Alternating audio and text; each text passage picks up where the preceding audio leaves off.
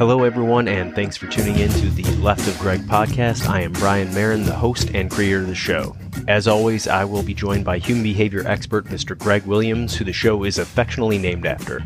Here on the Left of Greg show, our goal is to increase your advanced critical thinking ability through a better understanding of what we call human behavior, pattern recognition, and analysis. If you'd like to find out more about what that is, you can check out our website at arcadiacognerati.com or by following us on Facebook at HBPRA. Please help support the show by checking out our Patreon site, where for just a few dollars you can have access to all kinds of episode extras, videos, and short tutorials that are updated weekly. Just click the link in the episode details that says support the show and we'll take you directly to that site. If you have any questions or would like us to cover a specific topic, please reach out to us at leftofgreg@gmail.com.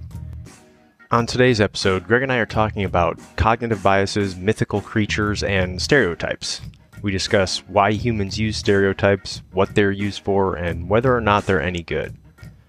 Later in the episode, Greg explains what he calls primed recognition decision-making, and then we discuss why people often jump to unreasonable conclusions when presented with a small amount of evidence. Please don't forget to follow us on social media. You can find the links in the episode details, and if you enjoyed the podcast, please tell your friends about it. Thanks for tuning in, and we hope you enjoy the show. Yeah, so we are live on Facebook, but we will go ahead and get started today, Greg. So today's topic, cryptids and stereotypes. Okay, so I want to just real quick define for everyone what a cryptid is. And a cryptid is any animal which is presumed by certain populations or a number of people to exist, even though there isn't any actual or realistic evidence for their existence. But I want to give, because of this topic, I chose as my source for some of this material directly from Wikipedia, which is perfect. And boy, did I learn a lot, Greg. First of all, there's something called the cryptozoology pseudoscientific subculture. Okay, so one, the term pseudoscientific subculture is just hilarious and amazing, and that's a topic maybe for another entire podcast. I would claim that we both can right now have PhDs in that. We can. I think right now. Yeah, we actually have tenure at their university. Exactly. But what they said, the followers of the cryptozoology pseudoscientific subculture to exist on the basis of anecdotal or other evidence considered insufficient by mainstream science. So apparently there's a mainstream science, and then there's the pseudoscientific subculture. I thought there was just science. But anyway, so just for anyone who's wondering, cryptids are things like would fall under like Bigfoot, Yeti, Loch Ness Monster, the Chupacabra, the Kraken, all of these different things. For Kraken. For our folks up in Canada that listen, that would be, I found one, the Manipogo, also known as Winnepogo, who is a lake monster up in Lake Manitoba. But the idea is these are I mean, it's seen all over the world in different cultures. There's different ones in Africa, South America, North America, of these beings, these beasts that people have claimed to see, right, even though there is no real evidence. So that's a general understanding of cryptids, right? And then, did you want to jump right into your globsters, or do you want to talk about this first? Let's ease into that for a second. First of all, I want it to be evidence that you and I are both doing this one at night in the dark. Even though it's live, it's still not daylight hours. It's before 7 a.m. my time. Exactly, right now, so. Because we have to speak of cryptids in hushed tones. I think it's a perfect setting for it. And maybe as the sun rises, we will shed light on this topic. So, well, I ain't going to shed any weight, so we might as well shed some light. But Brian, I want to offer a correction to the audience. Please do. You said that there is no evidence. Well, remember, anecdotal evidence is a form of evidence. Right. But anecdotal evidence doesn't rise to it never rises to empirical evidence, for example, but it does rise to usable, utile evidence if there is such a volume of it that you can't look away. Do you get what I'm saying? Where everybody saw this thing in Siberia, and it lasted for a period of time, and no longer is it anecdotal. We have to look at it and say, hey, an event occurred there, but somebody just didn't record it in a way where science says, yeah, we'll accept it. And what I mean by that is we haven't attained that even in cryptology, even in this not cryptology, even in this cryptidology or whatever they want to call themselves, because it's a new word. I don't even know what the hell they're talking about. But the idea is that it all started when I was on a plane with somebody that claimed that was their degree was in folklore and mystical beings, Okay. So, where did that degree come from? The University of Dublin, remarkably.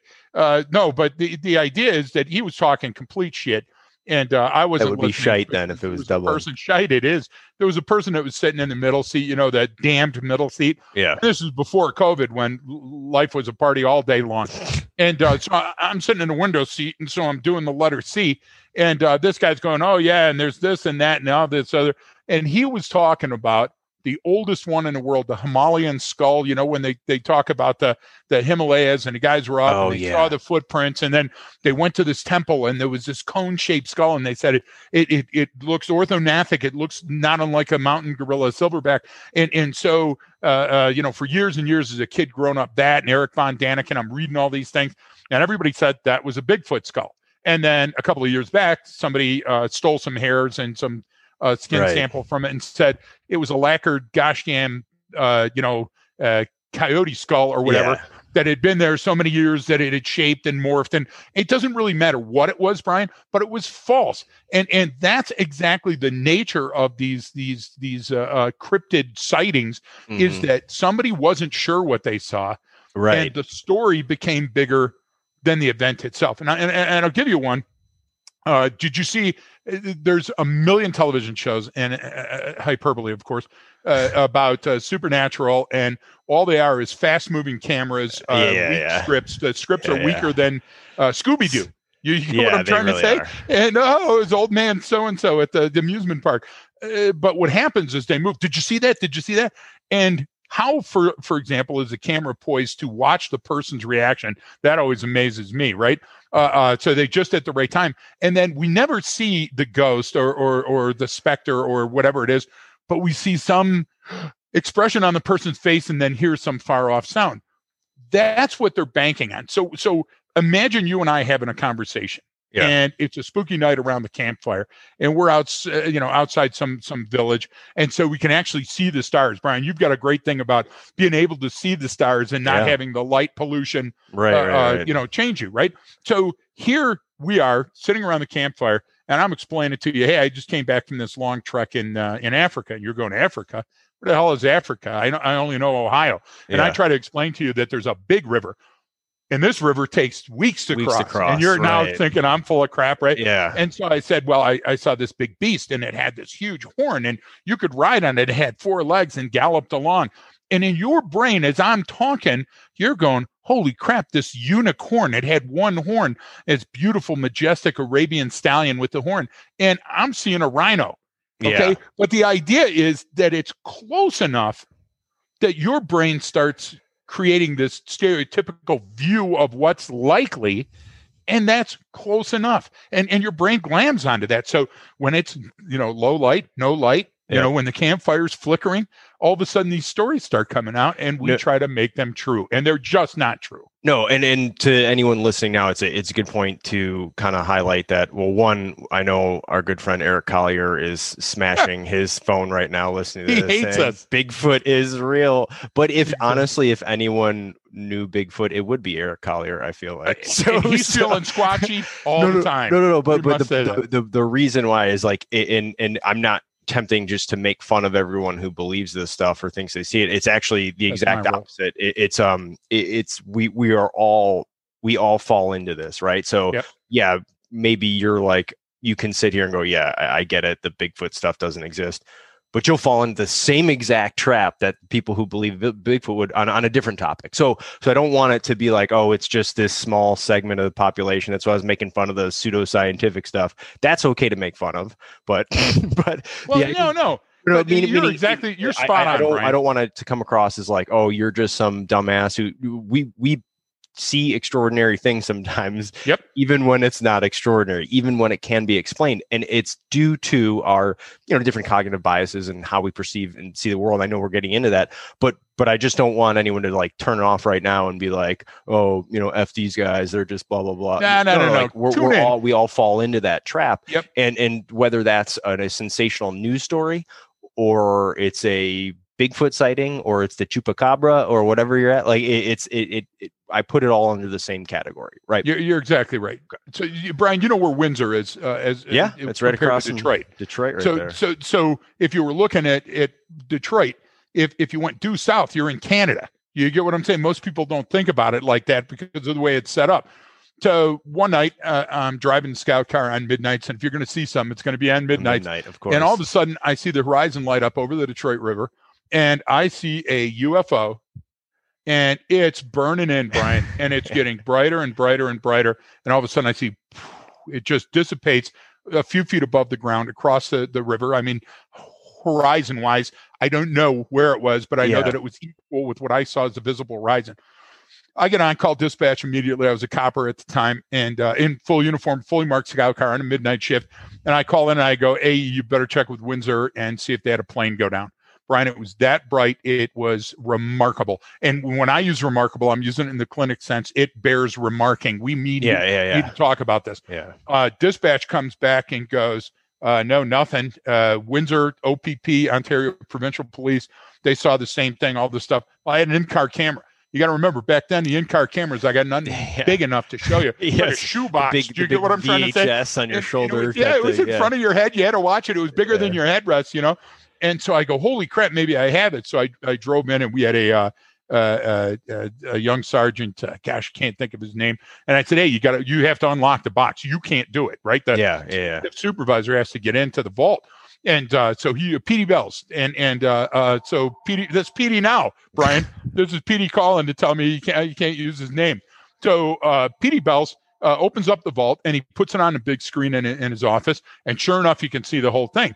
So now we're thinking, do we call the news media? What do we do on it, Brian? We found out over the next 3 days that it was a pencil lead size meteorite, right? And the meteor, when it burned in, and I might be using those terms backwards, but one's in the atmosphere and one's once it burns in. That little pencil lead created that dissonance in the atmosphere that was seen for miles around and had 1,000 people call it in.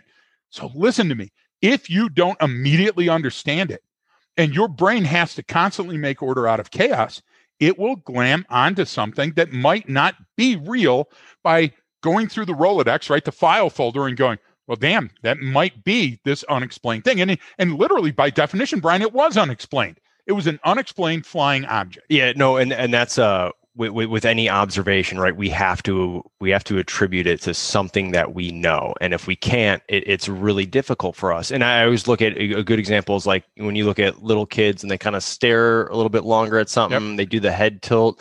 It's because they don't have the file folders. We do. Everything in their environment is new and novel to them. So they have to look at it, and it takes longer to sense, make, and problem solve. And you have to tell them, oh, that's this. This is okay. That's not, or don't go right. So but as we grow in adults, well, one, we have the answers to everything. I already know everything, right? I don't need to, and I have to put it into the category. And we're very, very, this goes into, we're just in general, we're uncomfortable, being ignorant, right? I don't want to feel like I don't know something, right? And that's the best. If you look at any, especially any scientist in their field for a really long time, a lot of them have this idea, like, you have to be comfortable not having all the answers. If you want to do, you have to be able to say, I don't know. Here's what I think, or here's how I can explain it, but there's some things I don't understand yet. And that's okay. But just in general, as humans, right, we're very egocentric. I want an answer, and we need it simple because but my brain needs an answer. I can't just go, I wonder what that was. I have to attribute it to something. So I'm going to draw on my own file folders, my own experiences. And if one of those is, I just got done watching an episode of Ancient Aliens, right? And I got I love the guy on there who's got this big head, has this crazy hair, and he's a ufologist. And I and he's love got the neck piece. He always has some different kind of necklace on. Because they do the, could it be? Was it maybe? Were they visited? It's you're attributing attributing this like, okay, you don't have enough evidence to explain using what we know right now or what you know. So you're at the limits of what you can articulate. So we often then jump to an unreasonable conclusion instead of just going, damn, I don't know. Like, can we find someone who does know? We go, oh, you know what? Maybe it was aliens, or maybe it was Bigfoot, or maybe it was this. And that's, that corrupt file folder, we call it, kind of jumping in there and clouding our perception and clouding our reality and actually making it more complicated. Right. So let's jump into science real quick, and we can bounce back and forth on this, but let's couch this in science for a minute. And again, Brian brought up a great point. If you're listening or watching us at home, we're not anti Bigfoot. Okay. No, I love it. I want him to exist. I just don't think or ghosts. I would love to see that stuff, and I'm as entertained, especially coming up on Halloween. Why don't ghosts come out during the day, by the way? Yeah, but they don't. And why don't we ever have? Look, do you remember all the sad people in Lebanon still praying for you? The huge explosion in Lebanon. Brian, do you remember that at the time, within the first 4 hours, let's say, how many different photos and videos of that you had? Every single one of them, I could read license plates. I mean, I was seeing ATM cameras that could show me individual people blow up. You could see a birthmark on someone's face from 50 meters away. But then all of a sudden somebody goes, look over there. There's the ghost right there. Did you get what I'm trying to say? What is this cinema verite? What do you got, palsy? No offense to people with palsy, but it's always that kind of horse crap. And then there's always somebody that comes out and says it. To go back to the Himalaya incident, there was a doctor that's one person that's climbed Everest more than anybody else that's done it. Makes Sir Edmund Hillary look like a monk. And this guy also did it without oxygen, Brian. And he says one day he was so tired, he was up there, he was seeing things, and all of a sudden he saw the Yeti. And what he described it as was a bear. And he talked to some scientists, and there was a hybrid of a polar type bear and a Kodiak type bear. And that's what the foot, you got to think of the foot impressions in the snow, then the sun hits them and they get much larger, and he had a logical explanation. All I'm asking our viewers and readers is to take a step back, give yourself the gift of time and distance, and sometimes things are more clear. And that's why I want to throw at you, our good friend Gary Klein, Dr. Joan Johnson, love her to death, Carol Ross. It's Bill and Carol Ross, but Carol's the genius there. No offense, Bill. That they spent years working on recognition prime decision making, RP, DM, and everybody can look that up, and it's brilliant. My thing is, give us real quick. Just give us a quick definition of Gary. So Gary Klein and recognition prime decision making is a good theoretical kind of model of it is. It's an architecture for theories on how we make decisions. Yeah, we kind of we covered the OODA loop, right, and what Boyd was getting at with that mental model. Klein's very well known. I think it really got even since like the 80s or 90s, right? Really kind of came out, and then a lot of it was also geared towards, or not geared toward. It was just found more home in like law enforcement, first responder type situations where it was maybe some type of emergency situation, or with the military as well. And you had to, same thing, go through those mental file folders, make decisions rapidly under stress, and how we arrive at conclusions. So just kind of a general idea, I guess. So. Which was great. And I think the caveat what Brian just said is you have to remember at home that it was a great book on the shelf that if you wanted to figure out how your brain worked during these situations, you could read it. Didn't move the bubble. Didn't help you in your human performance. You get where I'm going, Brian? Well, yeah. So I would say it's theoretically sound, and it makes really sense to understand a process, right? To understand, just like anytime you read a book, oh man, I want to learn about neuroscience. Hey, that's really cool. I didn't know it. Exactly. This is another great one for that. It's just operationalizing that and using that in real time, or trying to read that book and then go, all right, how do I use this? That's where it gets exactly, because now we're talking about pioneers in the field, and not unlike Boyd, they're juggling the water balloon. They're not exactly sure. They don't have all the answers yet. It comes out, right? They have a great explanation. Yeah, absolutely. They really do. So great stuff on the shoulders of giants. I would say that what we look at is primed recognition decision making. So under stress, your brain does crazy stuff. And specifically, if you think of the brain being lazy, the brain can't say, listen, I'm going to create a file for every nuanced thing that happens today, because we'd never get out of the cave, Brian. We'd never get out of the car. We'd never get anything done.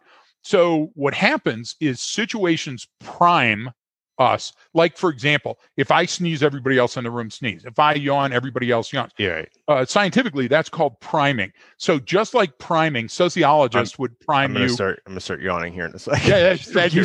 But no, seriously. Like if we use terms over and over and over, like the aggressive terms, and we adopt an aggressive body posture, we know that mirror neurons pick up on that and they start repeating that behavior. So as much as recognition prime decision making means, hey, I've seen a prototypical match for this, so now I'm going to template match it, right? I'm going to match the cards and go, hey, I've got those.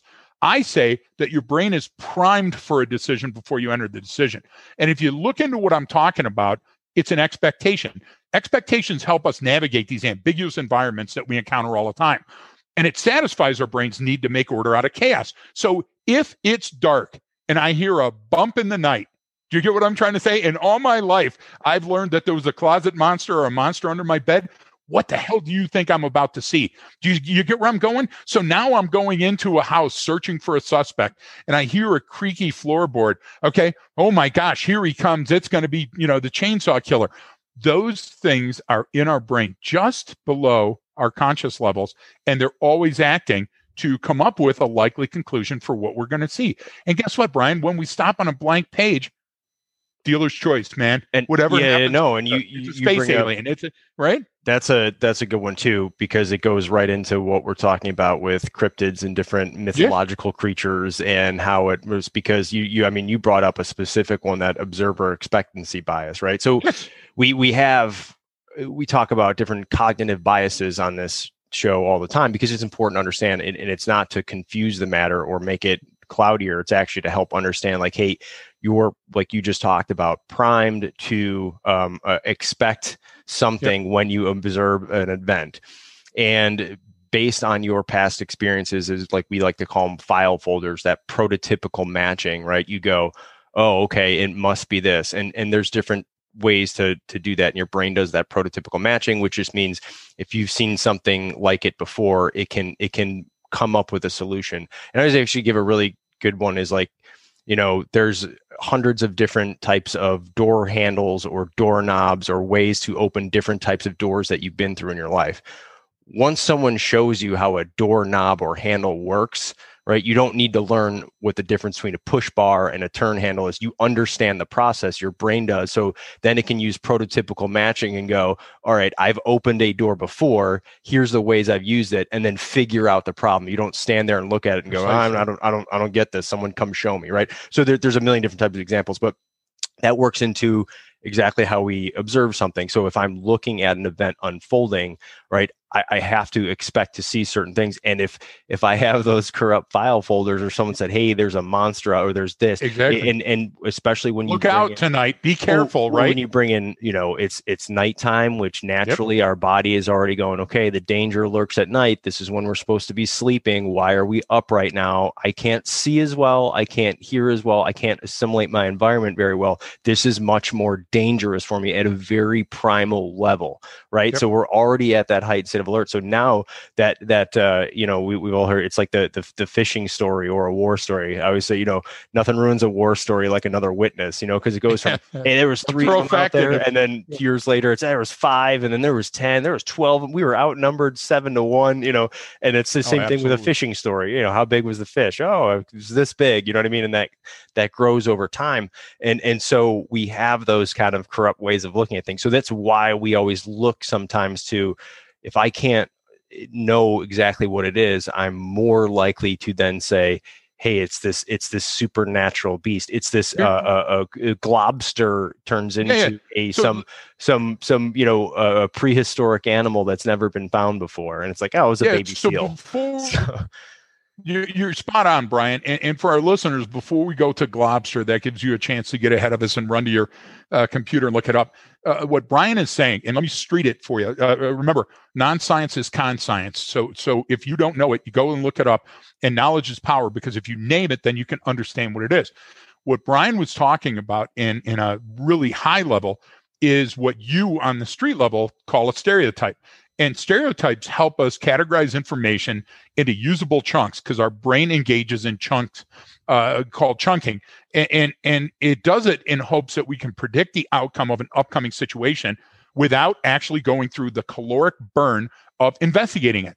Our brain is lazy. We're lazy as humans, and we're always thinking that everything we're entering into is a survival situation because of our old programming. So stereotypes help us understand and put these information in these little ice cream trays, in these little ice cube trays, rather. And so what happens is going in, we already have an expectation of what's likely. The sun is up. The alarm clock's going, expectation, it's a new day. We got to get to work. And so we start going through our routines, our patterns.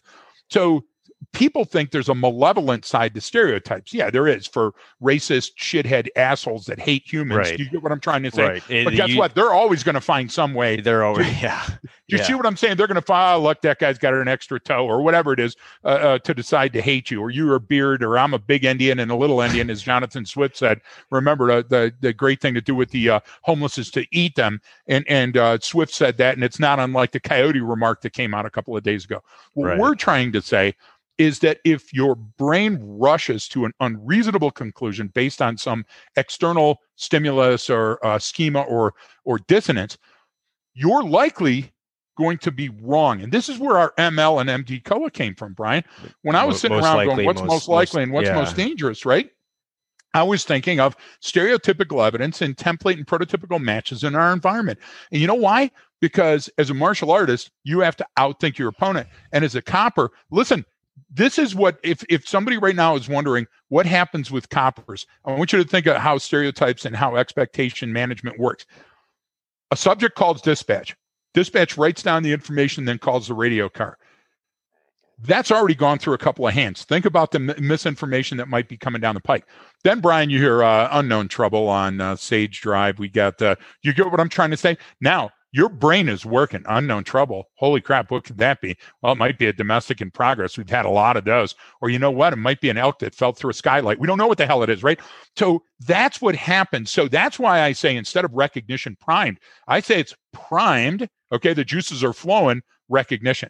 And then when you get there and you see that person, listen, have you ever heard a person when a gun was pulled on them? How did they describe the weapon, Brian? Oh, it's huge. I could see that barrel. That barrel was as big as a quarter, which, all so that. Love Grossman. Love Grossman. But Grossman's going to chalk it up to an electrochemical neurotransmitter and say it was a serotonin level in the adrenal cortex. There's a place and time for Grossman. Yeah. Well, we always got to, you know what I'm saying? But I'm saying, instead of recognition primed, that was primed recognition. Your brain, your senses were primed. And then when it occurred, you said, see there. So and now we get a bias. So no. Yeah. And that leads to it. And the, because that would be the question is, are stereotypes good? And meaning, well, technically they're originally meant to be helpful. Right. Yep. And then what happens is it can be now negative, or that corrupt file folder, but that's because of your bad information, or as we say, like, you're putting your finger on the scale at that point. Like you're taking it to an extraordinary level. And you kind of talked about what they're for and why we use them, and they literally just can conserve calories, right? I don't want to have to overthink every single situation that I'm in, which is also why we miss a lot of small, subtle cues in our environment, right? So the idea is, those are, important to use and to have, but we have to be aware of them, right? There's no way to get around these different biases other than being conscious of the fact that you have them, and then saying, hey, that's going to change the story a little bit, right? I guess to say, right? Because but here's what I wanted to get with all of these is that we have a tendency to in those situations to jump towards something almost supernatural, which is kind of what you're talking about with the cryptids and everything here, right? That's how that bears can stand up on two legs and move around. That turns into a Bigfoot sighting in the middle of the night, right? And so that's kind of the thing, is that why then do we jump to something extraordinary? Why does that fish become 5 pounds bigger than it actually was? Why does it become a chupacabra? And why does it become, wherever you're at, why does it become the Loch Ness monster versus, hey, I wonder, why do we always jump to that, Greg? So it's all sense-based, and your sense-making and problem-solving skills are always turned to survival, whether you have evolved or not. So I want you to take a look at a situation, olfactory senses, okay, our sense of smell. Decomposition smells in a very specific way. Our nose is close to our mouth to make sure that we don't eat fetid, decomposing things. That smell test, passing the smell test means we won't accidentally ingest it. A decomposing elk out on the prairie, that warns us that a mountain lion might be near, and that's his killing field. And so that gives us an olfactory stimulation to keep moving, go away, go the different way. It triggers the blowfly to come and help break down the body so it can go back to the earth. Everything has a reason to be there. So what happens is, in the event of surprise, your expectation management comes up with a tabula rasa, a white sheet. And so now those light and those shadows are a little spooky. So we're afraid of it. So we build a temporary file folder to keep us away from that until we can explain it. Do you get what I'm saying? So these cryptid people, they just want to say, oh, it's this mystery that'll never be explained. Could it be the ancient Loch Ness monster? No. Okay, it's not a Loch Ness monster. It was a damn log floating or whatever, right? So we create this to keep us at arm's length in a survival situation until our brain can gather enough information or we repeat the behaviors enough time to have an uncorrupted file folder. It's simply that. Yeah. So, I mean, that's a great explanation, Greg, but it's like, why? Again, it's like, we want it to be something. I go back to the X-Files. Remember Mulder on the Yep. X-Files was people want to believe. That was the whole saying. And that applies in so many different areas. I think it's funny. I changed the quote out, for something I was doing yesterday on the board, but I have it up here now, and it's without cookies, he's just a monster. Just a monster. And I think I didn't plan that for this broadcast, but I think it's a perfect example. So I'll give you just one more very briefly. There's a place down in New Mexico, and our good friend Yeager, always going out, doing archaeological digs, paleontology, all that other stuff. So there's one place, and I can't think of it, on this east-west road that goes right into Texas. And Shelley and I passed through there, and we had to see the dinosaur impressions that were left in the mud. If you believe in dinosaurs and not Flintstonian dinosaurs like the real ones, what happened is part of the earth at this place, and I think it starts with a C, I just can't think of it right now, or an R, it turned up because the ground was heaving. And so some of them were on the side, and then some of them were up and upside down. So clearly the people that were in that area said we had dragons, and you can see we had dragons because they could defy gravity and they hung upside down. Well, we know that's not likely, Brian, but it's amazing. And that George F.F. Martin, or whatever his name is, how many billions of dollars did that freakazoid make on the Dungeons and Dragons real life games? Listen, we love the fantasy. We love to, do you think that I want to go through the rest of my life going, oh, this overweight, balding piece of crap? I want to envision myself as the hero of every story. So I tell you, that plays into it too. So if you have your ego tugging, you have your chemical transmitters trying to say, I'm not sure what that is, but it might be scary. We don't want to walk around scared all the time. We don't want to walk around hyper alert. So, I do. I walk around terrified of everything in my environment. Can you imagine if you did that constantly? You'd be in great shape. Do you get what I'm trying to say? Yeah. Well, and that, man, there's a lot you can get into in terms of how people go around. And I think people are going around a little bit too scared sometimes. We always like to remind people I know it's 2020 and it's a crazy year, but, it is, you are now living in the safest time in the history of the world, and it's safer than it was 10 years ago, and 10 years ago was safer than it was the 10 years before that, and 10 years, you just keep going back.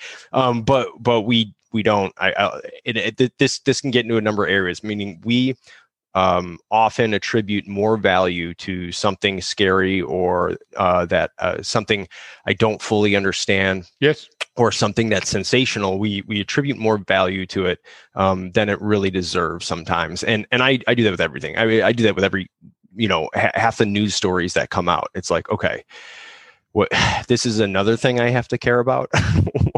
what? Why is this so sensational? But and that it's all leads into exactly what we're talking about. And so sometimes when people say, oh, it's like the media is always biased, it's like, well, no. Yeah, all humans, we're all horribly biased. So let's learn how to learn a little bit better, right? Let's understand how to process information a little bit better. And these examples that you're giving of the cryptids, right? There's a whole society of it for people out there who really want it to be true. Exactly. They want it to be true. And they're going to argue that it's going to be true. And they're going to get support for other people. And they're going to get everyone involved. And, hey, look at this piece of information. Look at how it ties over into here. But they're largely harmless. Yeah. I don't know. Yeah. Yes and no. Yes. What I mean is they're not out there trying to force me to believe. No, you get what I'm trying to say? No, but sometimes it's, again, what is it when there's a large number of people who believe in something, we suddenly give it more value and think that it's more true. Okay, so if you recall, back in the 60s, late 50s, early 60s, absolutely every television show was a Western. And I don't mean absolutely, but I mean the lion's share. Even cartoons were Westerns. Okay. Ricochet Rabbit. You get what I'm trying to say? You had the what the heck was the one that was the old Western fort with the Go Gophers.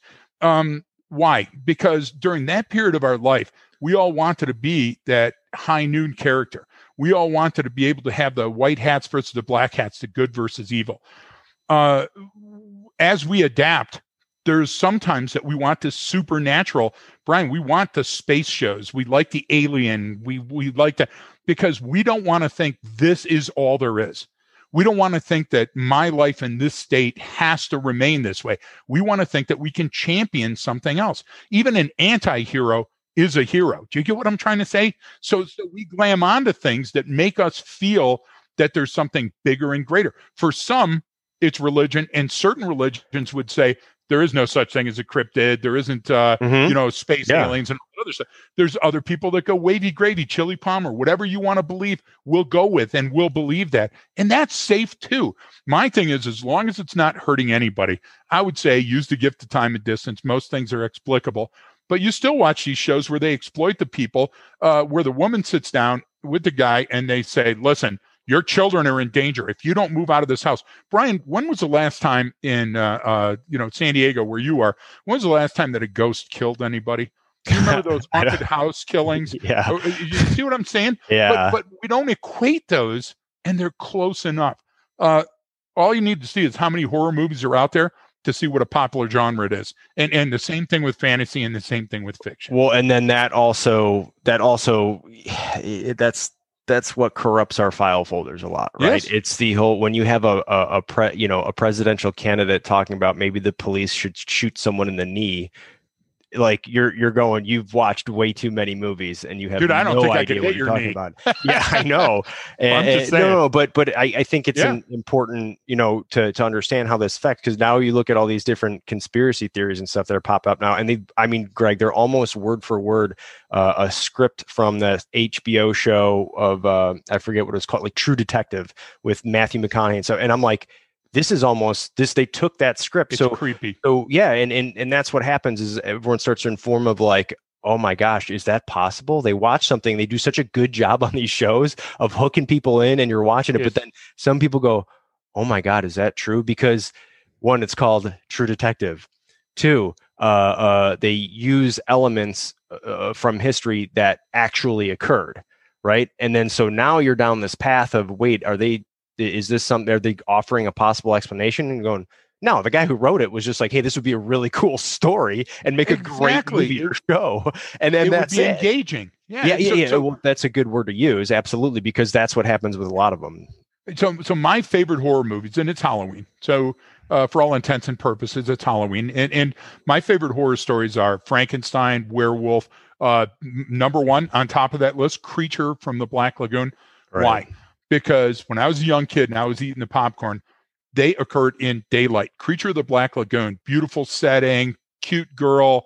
It's swimming around like a damn Olympian. It's on land. They didn't rely on what the later horror movies did, just gore, which isn't interesting to me in the least. I've seen enough of it in my life. Or the monster has to be in the shadows. Why? Because their monster blue. They didn't spend a lot of money on it. It was CGI, so everything had to be at night in the dark. Now, somebody will say, well, your primordial fear, that's where it comes from. Yeah, but I think that you're exactly right. What happened is we got soured because Hollywood constantly showed monsters in the dark. So guess what? It fed into that already existing fear of the dark. And now our expectations, we're back again, that if we hear a bump in the night, we don't think of burglar, we think of monster. And also, there's the other historical side of this is where some of these stories came from were what? It wasn't because it actually happened. It was because, as a parent or community leader, we're going to come up with a story to tell the kids so they don't go do this thing we don't want them to do. And that's there's actually a ton of what call like urban legend and stuff that started with that. It's like, hey, we don't want high school kids, having unprotected sex in their cars out in this area. So It's hey, did you hear about the couple that was murdered and hung from a tree? You know what I mean? It's like they sensationalize these stuff for the purposes of scaring people into not doing something. So there's a lot of stories that came from that. So that helps, that adds to it, meaning now all of a sudden it's, well, I've been told this my whole life, or I heard this story and now I'm hearing this again. Oh my gosh, look at it. I see it everywhere now. It must be true. That a confirmation? Exactly. Yeah. Am I now getting enough anecdotal evidence again that it seems to be true? And we're not bashing. Look, I won't bash a scientist, but when you see this, and I never know the names of the shows because I'm clickbaiting through them, or that's not even the right term. There's some I don't even get me started because I don't even understand the TV remote. But there's some stupid show that shows people send in their videos of the unexplained, and then they have this bevy of scientists. They call themselves scientists. Are they ufologists? Yeah, you get what I'm saying. They're self-appointed, and the guy will look at a video that I've just seen, and you can actually see the chair slide across the room, and he'll go, this is the most remarkable evidence I've ever seen in my life. And then the next person says, well, clearly there's a demonic force in the house. How do you get from A to Z on that, Brian? Where is that quantum leap of logic that allows you to believe that? Could you imagine if your lawyer or your doctor did that? A doctor comes in and you got this abscess on your back, and he comes in and goes, here, lick this toad every day for a week and stand on a bar of soap. You would immediately call bullshit. But on those shows, Brian, we go, oh, well, that's believable. Yeah, I could see that. Well, I could see that happening. I could see that. Well, how do we do that? Because there's a lot of talk about, especially when it comes to stereotypes, because again, these terms, these words have meaning, and they often get lost over time. Yes. And that happens across the board. And I hate that. Now, like we invent new terms for things, but that's normal in any language and any culture.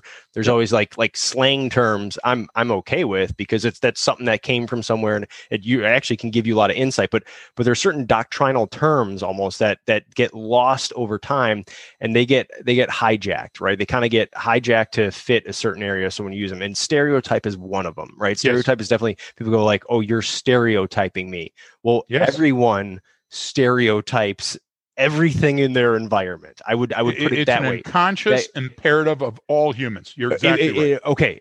Unconscious imperative. That's a perfect way to describe it, because one, it's happening even when you don't know that it's happening. And it's imperative because it has to occur for your brain to make order out of chaos. So we, like you said, we use the ice cube tray ones, right? I got to put these in different bins just in order to get through the day. Otherwise, you wouldn't actually be able to process all of the information that your brain is taking in every second of the day. It would be absolutely impossible, right? Yeah. So I think that's a good place to understand, is that, am I stereotyping this situation in some way? And gift of time and distance will prevent us from jumping to an unreasonable conclusion. And you're exactly right. So gift of time and distance is one way, or we call it, the tactile patience, or taking that pause, taking that breath and going, wait, is this another thing that's just confirming my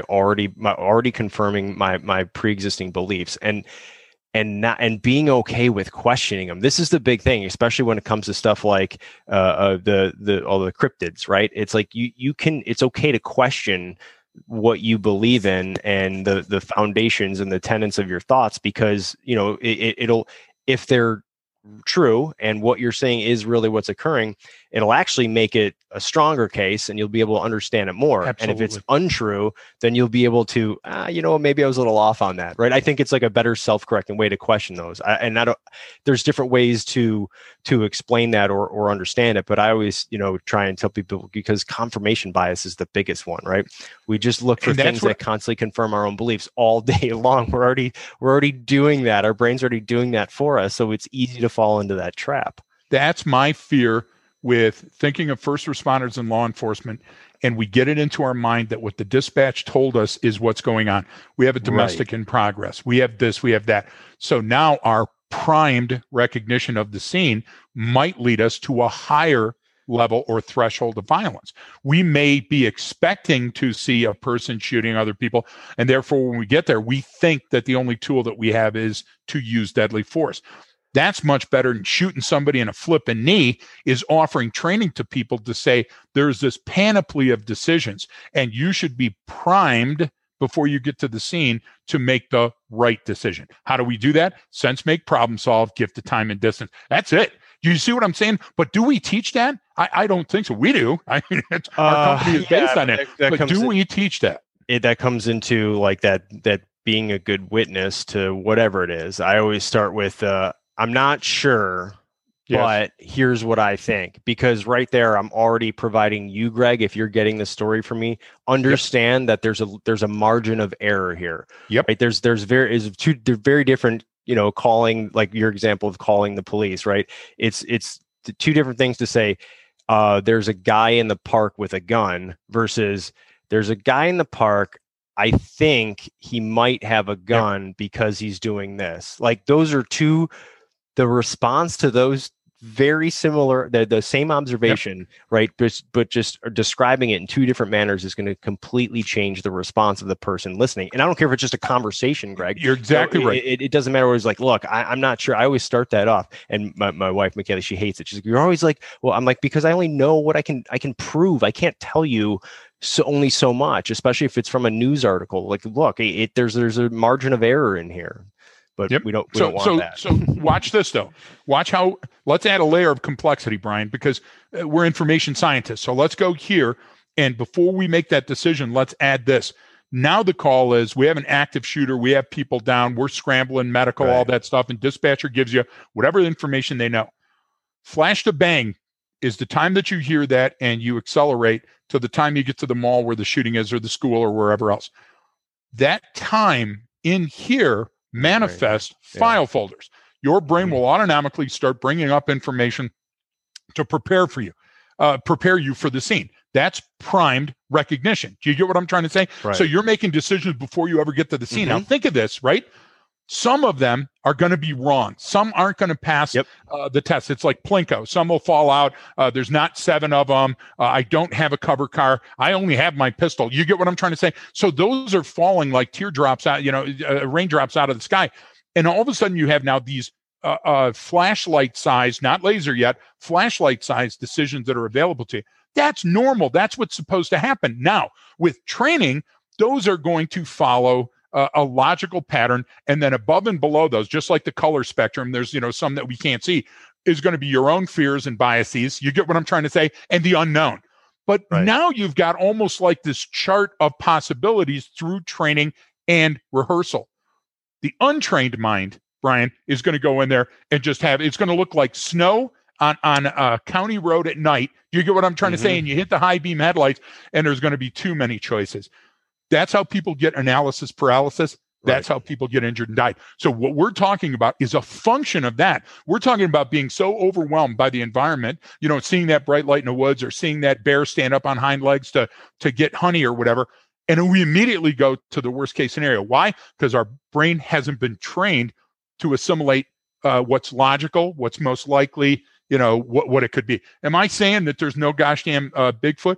I'm saying nope, but I'll change my opinion when somebody shows me one. Oh, that's what I'm trying to say. That's a good point. No, and that's the idea. It's not no, and there never will be. It's exactly. No, there isn't until there's evidence of one. No, and that's then you can update right? I can take in new information. That's what scientists do, Brian. Update my hypothesis and update my file folders and kind of have another way to look at it. So no, that's actually a great point to kind of sort of bring it in for a landing, I guess, on this. And that's how I try to approach everything with some time and distance. Right now, there's certain situations where you're just going to react, but if you're always reacting, you're gonna fall on some sort of corrupt file folder, pinball, or you're something that you're gonna think is gonna be true and exists and is happening, and it's very, very different from what's actually occurring, and that's difficult. We see that stuff all the time in different after action reviews. Well, I thought I saw this, and then this happened, and then the camera's saying, well, that's not what it's showing here, and the guy's going no, or girl's going no, you don't understand. And he was doing, and they're not lying necessarily, because in your that's brain, what they saw, felt, smelled, tasted. You're exactly right. It's and you brought it up earlier, and it's a good point to reiterate. If something is cognitively close enough, that's all my brain needs to go, yep, that's what it is, that's what I saw, even if it's not the real thing, right? Even if it's not exactly what I think it is. So I think those are just good points to remember, and also remind everyone, if you enjoy the podcast, please share it with your friends. Go down, like it, rate us, give us 5 stars. Hopefully it helps and kind of helps boost the show. And so also too, if you're interested in a specific topic, always just reach out to us, hit that leftofgreg@gmail.com, and we can cover something in depth. We love hearing back from you guys and girls out there who are listening, so that we can get other content for the show and do different topics and bring in things that we haven't discussed before. We would really enjoy that. So please reach out to us, and then don't forget that training changes behavior. Thanks for tuning in, folks. If you would like some more information about what we talked about today, you can head to the Left of Greg Patreon site, where we've added some more information about what we discussed, as well as some examples of how you can practically apply some of the lessons learned. Please remember to tell your friends about the show and follow us on Facebook @HBPRA. Thanks again, and be safe.